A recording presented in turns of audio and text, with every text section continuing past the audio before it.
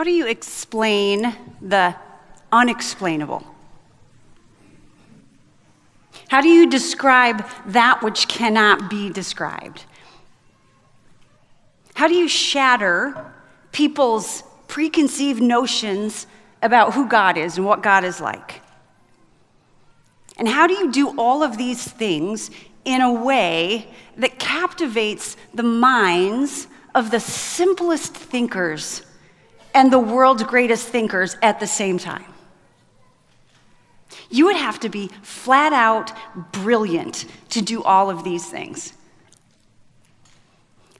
Enter Jesus of Nazareth, a simple carpenter born to poor parents in a nondescript village in Palestine over 2,000 years ago. And how did he do these things? Explain the inexplainable, describe the undescribable, shatter people's preconceived notions of God, and do it in such a way that everyone could understand. He told simple stories. In fact, 1/3 of all of Jesus' words are parables, these stories he told to religious people and to irreligious people, to simple peasants and to great theologians. And every story he told was meant to provoke new thought about God and about people, and a new way of living with God and with people. He told stories about everyday life, and they usually had some kind of surprise twist. And that twist was meant to, first of all, shatter people's preconceived notions about God, and then to shock them into seeing God and reality and life and themselves and their neighbor in a new way. And they were always, parables were and still are always meant to evoke a response. They were meant as an invitation into a whole new life in the kingdom of God. We need to remember, Jesus often taught parables to people who already thought they knew the truth about God. These are the most difficult people to teach. And we are sometimes those people. I am sometime that person. I have my tiny, tidy, narrow, misguided views of God, and Jesus overturns and upsets them almost every day. And I need him to, and I bet some of you do too. And this is one of the many reasons that we're very excited that we're going to spend the entire summer, the next 11 weeks, exploring the parables of Jesus. We're also going to do the same thing on the daily scriptures. And our deepest prayer, really, our deepest prayer is that these timeless, brilliant, simple stories would shatter all of our preconceived notions about God. And they would make us stand in awe of the sheer intellectual genius of Jesus. And that they would cause us to live more fully in God's new kingdom. That's the invitation in the midst of our ordinary days. And so we look forward to, and I put these in your bulletin because I think this is a really important way for all of us to constantly be understanding the parables. We look forward to answering several questions about each of the parables. First of all, why did Jesus teach this parable? What provoked him to tell this story? Secondly, what was the main point? How did Jesus' listeners, when they heard it 2,000 some years ago, how did they understand it? And then therefore, how should we understand it today? So we're going to dig right in to the first parable of the summer, the parable of the lost sheep. It's found in the Gospel of Luke, chapter 15, and I also put it in your bulletin so you can follow along. Luke chapter 15, starting with verse 1. This is what Luke writes. He said, "Now the tax collectors and sinners were all gathering around to hear Jesus." So these are all the irreligious people, the people who somehow didn't make it through the cut, right, of being righteous people. Verse 2, "But the Pharisees and the teachers of the law," these are the religious leaders, "muttered." We're going to talk about that word in just a minute. "This man welcomes sinners and eats with them." Then Jesus told them this parable. Okay, so the very first question, why did Jesus teach this parable? Who was he speaking to? What prompted him to tell this story? Answered right away, right here, in the very opening that Luke sets up in the very first few verses. And it helps us to understand when we get to thinking about what was the main point, why was Jesus telling the story, what point was he trying to drive home. Knowing who he's talking to and why he started to tell the story helps us understand this. So Jesus tells this parable, and if you go home and read the rest of Luke 15, he tells two more parables very similar to it in response to the Pharisees muttering about Jesus eating with sinners. Now the word mutter means just what it sounds like, right? And so in order to get a feel for that, I want us now to all say the word kind of under our breath a little bit quite a few times, okay? This is audience participation, so wake up, buckle up, here we go. Ready? Mutter, mutter, mutter, mutter, mutter, mutter, mutter. Keep going. Sing with me now, mutter, mutter, mutter, mutter, mutter. Okay, thank you. That was awesome. That's what the Pharisees were doing, and that's what it sounded like when Jesus was eating and drinking with sinners. So the religious leaders had one particular view about God, but Jesus was presenting an entirely different view. And he was welcoming broken, busted up, sinful people, and he was even eating meals with them, which, as we've talked about before in here, means he was accepting them. He was also signaling that God was accepting them. And sometimes, to the religious folk of the day, it felt like Jesus was ignoring them in order to pay attention to those irreligious tax collectors and sinners, and so they were muttering about it. And they did this a lot, because they thought they were right with God, and they believed that they got to decide who was excluded. Note to myself, I thought this as I got to this, hardly even got into the parable. If I ever catch myself in this same attitude, thinking that I get to mutter about all those sinners who are waltzing into the kingdom of God, I am on thin ice with Jesus at that moment. So in response to all this muttering, Jesus tells this parable. And remember, he's talking to religious people and irreligious people all at the same time. This is what it says. Suppose one of you has 100 sheep and loses one of them. Doesn't he leave the 99 in the open country and go after the lost sheep until he finds it? I want you to know something. The minute Jesus opened his mouth and says, suppose one of you has 100 sheep. Again, he's ticked the religious leaders off, the Pharisees and the teachers of the law, because they considered a shepherd to be an unclean, irreligious, too beneath them profession. So rather than trying to pull his audience in by starting with a nice little hook, Jesus punches them right in the face at the very beginning.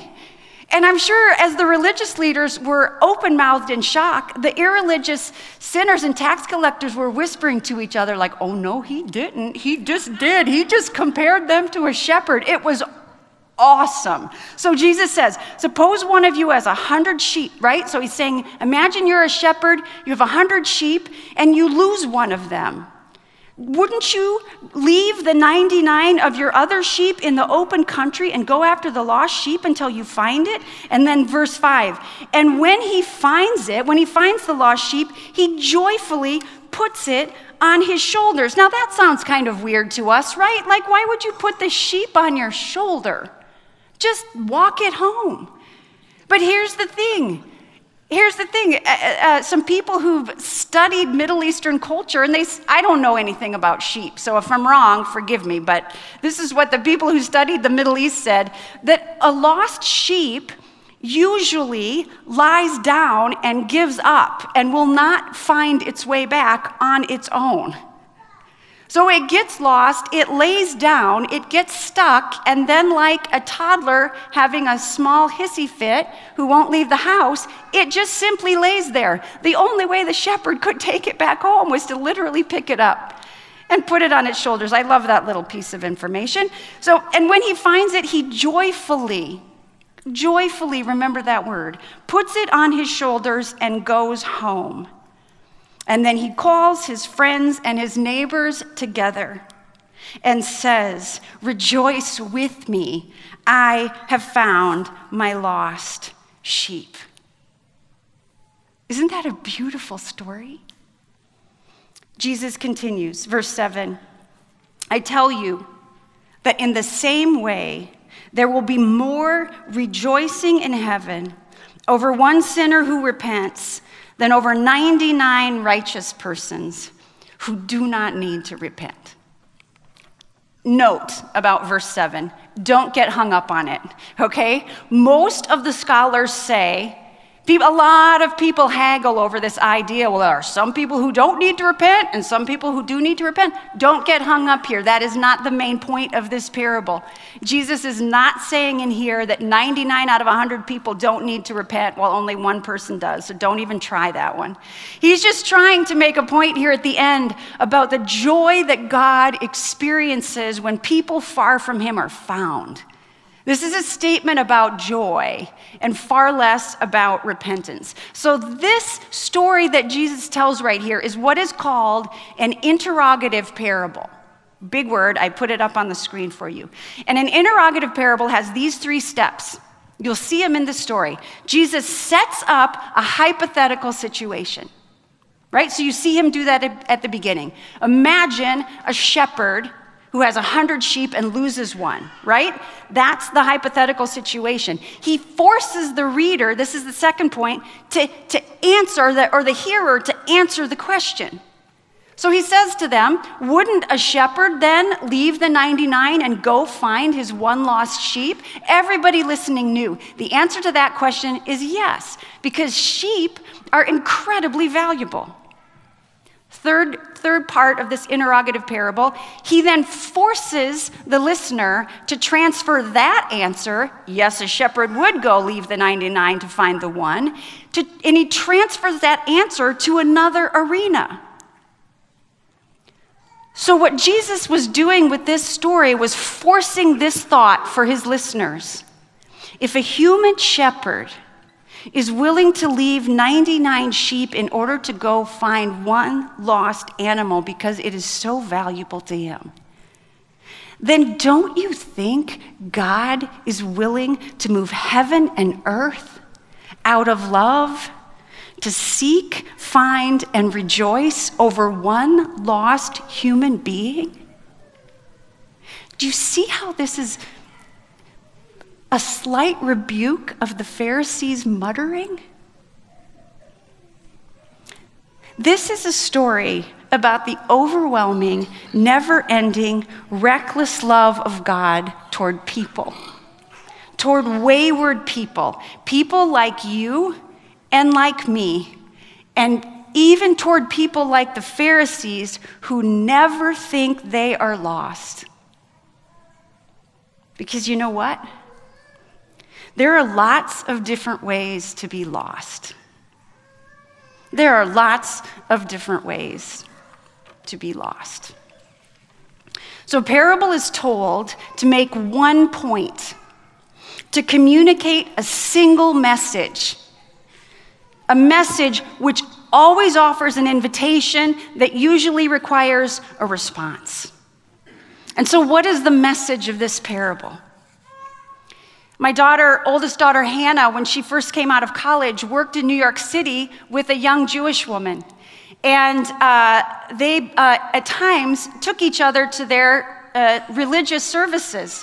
So Hannah took her friend Nomi to Nomi's first ever Good Friday service. Nomi had never been to a Good Friday church service. So they went to the Good Friday service celebrating the crucifixion, the death of Jesus. And Nomi came out of the service and she said this to Hannah. She said, Hannah, my faith, my Jewish faith, seems to have as its center this idea of human beings trying to get to God. But your faith seems to be way more about God coming to people. Yes, Nomi, yes. As Jesus' listeners heard this parable, I bet some of them were as captivated by Jesus as Hannah's Jewish friend. They heard him tell this story and they were thinking, what? You're telling me that God is a God who seeks people? A God who seeks us when we're far away from him, intentionally or unintentionally? I mean, we don't know why that sheep was lost. You're telling me they're thinking there is a God who never ceases looking for us, even when we least deserve to be found?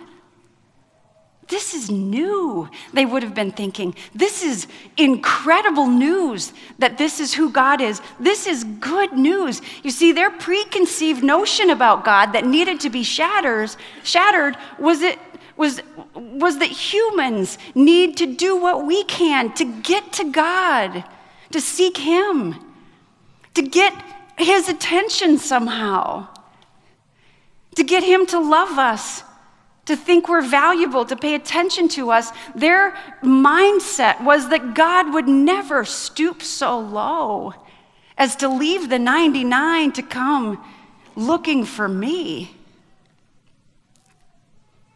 But Jesus, through this simple story, was telling them that God does seek us out. And then, rather than screaming at the sheep for being lost. Parents, have you ever found yourself screaming at your child in fear and anger after you thought they were lost? Isn't this a stunning response to the fact that you've just found your child? You scream at them in anger. The shepherd doesn't do that. He joyfully puts the lost lamb on his shoulders. He puts us on his shoulders and he carries us home and he calls all of his friends to come rejoice with him. All of Jesus' listeners, the religious leaders and the tax collectors and the sinners, remember this was a mixed crowd, would have been shocked by this picture of God. Some of them would have been weeping with joy, and others would have been deeply offended.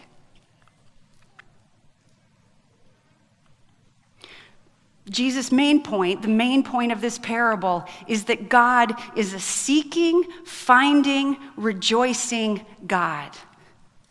But his secondary purpose in telling this story was to demonstrate to the religious leaders that their muttering, grumpy, judgmental attitude was in direct opposition to God's. Jesus was very deliberate. You read the rest of the Gospels. He was very deliberate in his choice to eat meals with people known to be sinners. And he knew it would hack off the religious leaders. And he knew it would be hilariously attractive to the sinners. And he did it for all of them so he could shatter their misunderstandings of God so that they would be open to a new, true understanding of God. You have to have those preconceived, tightly held notions of God shattered first. And so by his actions and through the other parables, this parable and the others like it in this chapter of Luke, Jesus was teaching that God's forgiveness was now for everyone and that the doors of the kingdom were open much wider than previously thought. The party invitations, so to speak, we're going to go to the entire first grade class and not just the popular kids. That just ticks people off sometimes. He was both rebuking the mutterers and at the same time inviting them to join the kingdom party that had just started because of his presence. Instead of complaining about the guest list, he wanted them to put on their party shoes. And he wants us to do the same thing too. So how do we understand this parable today? This is the question then that we have to tip over into so that we can understand what the invitation is to us today. What invitation is God offering us?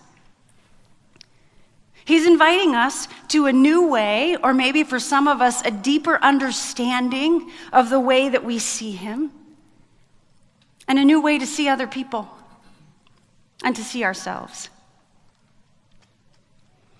A.W. Tozer said, "What comes to our mind when we think about God is the most important thing about us."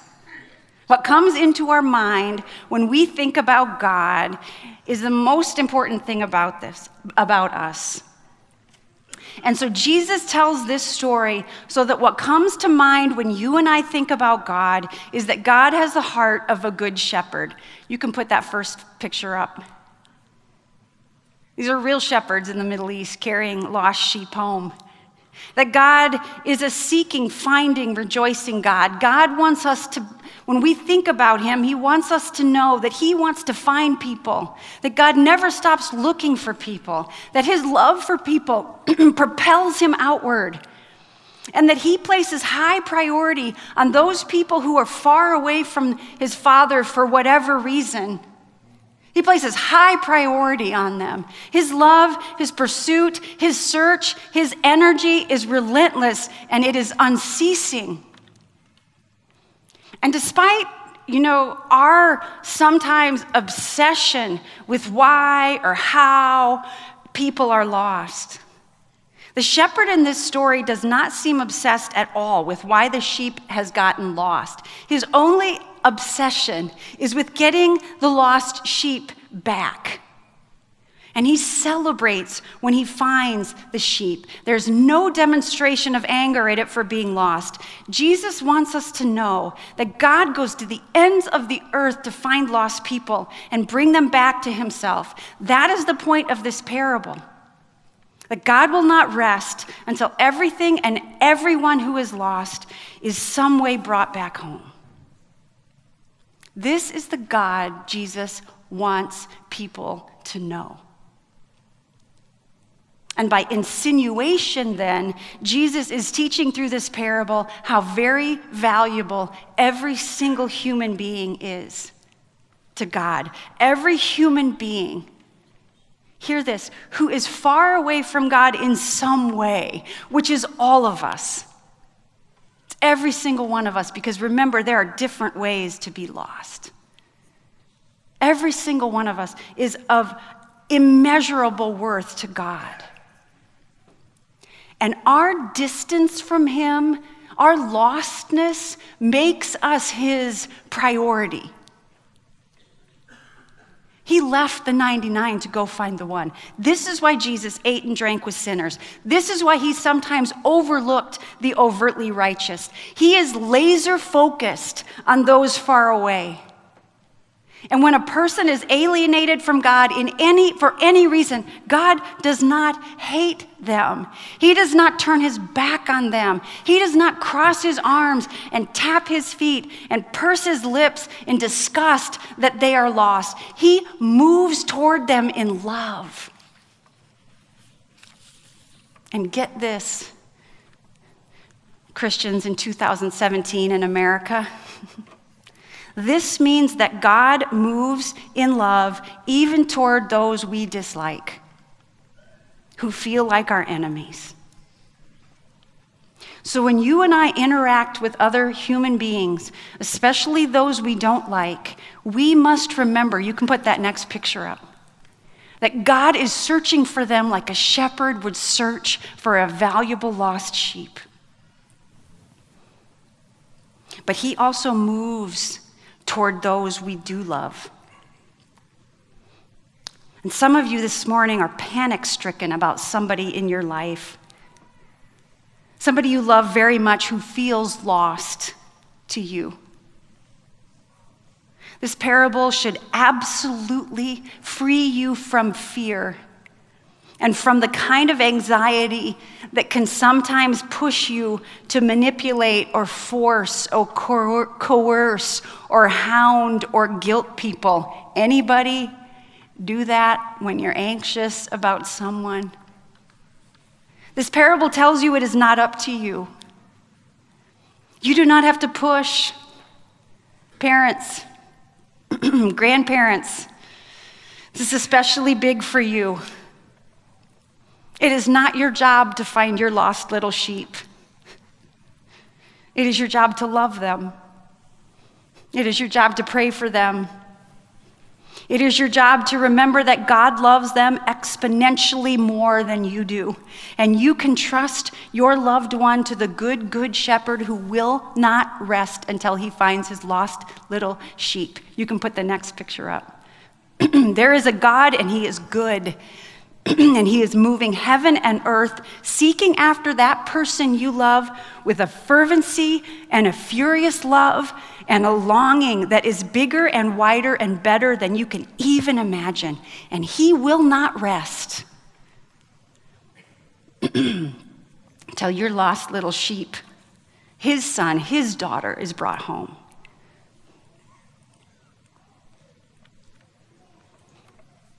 Remember, there are lots of different ways to be lost. And some of you, right now, in this room this morning, are lost. You're lost for whatever reason. I don't know what it is, and I don't think that reason really matters to God. You feel distance from the shepherd. You have strayed intentionally or unintentionally, and you don't know how to get back home, right? So you just lay down like a sheep. You're stuck now. And some of you don't even believe that God cares enough to look for you. You might even be afraid for him to find you because you're scared he's going to yell at you because you got lost. Here's the truth. You may feel alienated from God, but that alienation, that sense of lostness, is completely one-sided. Because no matter how lost you feel, no matter how lost you actually are, here is the deepest truth of all. God is desperately searching for you. And it is his love that propels him toward you. And he will not rest. He will not rest until he finds you. When you are the most far from God, you are his top priority. You can put up that last picture. You are not the object of his scorn. He is not ticked off at you and judging you. No. You know what he's doing? He's leaving the 99. He's chasing you down. He's racing through the forest. He's beating the bushes. He's flipping over the seat cushions. He's racing out of the driveway. He's calling the cops. He's filing a missing persons claim. He's calling your cell phone over and over and over and over. He's putting out an Amber Alert. He's walking the neighborhood frantically calling your name. And all you have to do is let him find you. Let him rejoice over you. Let him put you gently on his shoulders, bring you home, call all your friends, and throw you a party. The question is not, how did you get lost? Why did you get lost? What did you do to make yourself lost? How mad is God at you because you're lost? What do you do to need to make yourself worthy of being found? The question isn't even, is God looking for you? Are you worthy enough for him to look for you? No, according to this parable, God's heart for you is like the heart of a human shepherd desperately searching for his beloved and incredibly valuable lost sheep. It is a heart of overwhelming, never-ending, reckless love. God wants to find you, rejoice over you, put you on his shoulders, and carry you home for a party. The question is, are you willing to let him find you? Let's pray.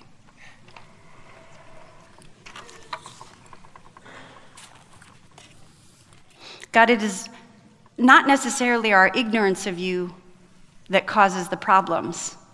Very often, it's our misguided, preconceived notions of you that can damage our life, that can keep us away from you, and that can ruin how we think about and how we should think about other people. So thank you for coming here as Jesus. Thank you for the sheer brilliance of his stories.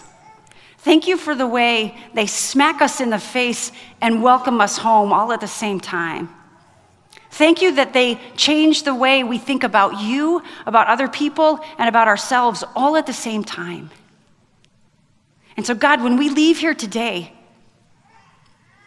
may we be filled up afresh with this new, powerful understanding that you are a seeking, finding, rejoicing God. Amen.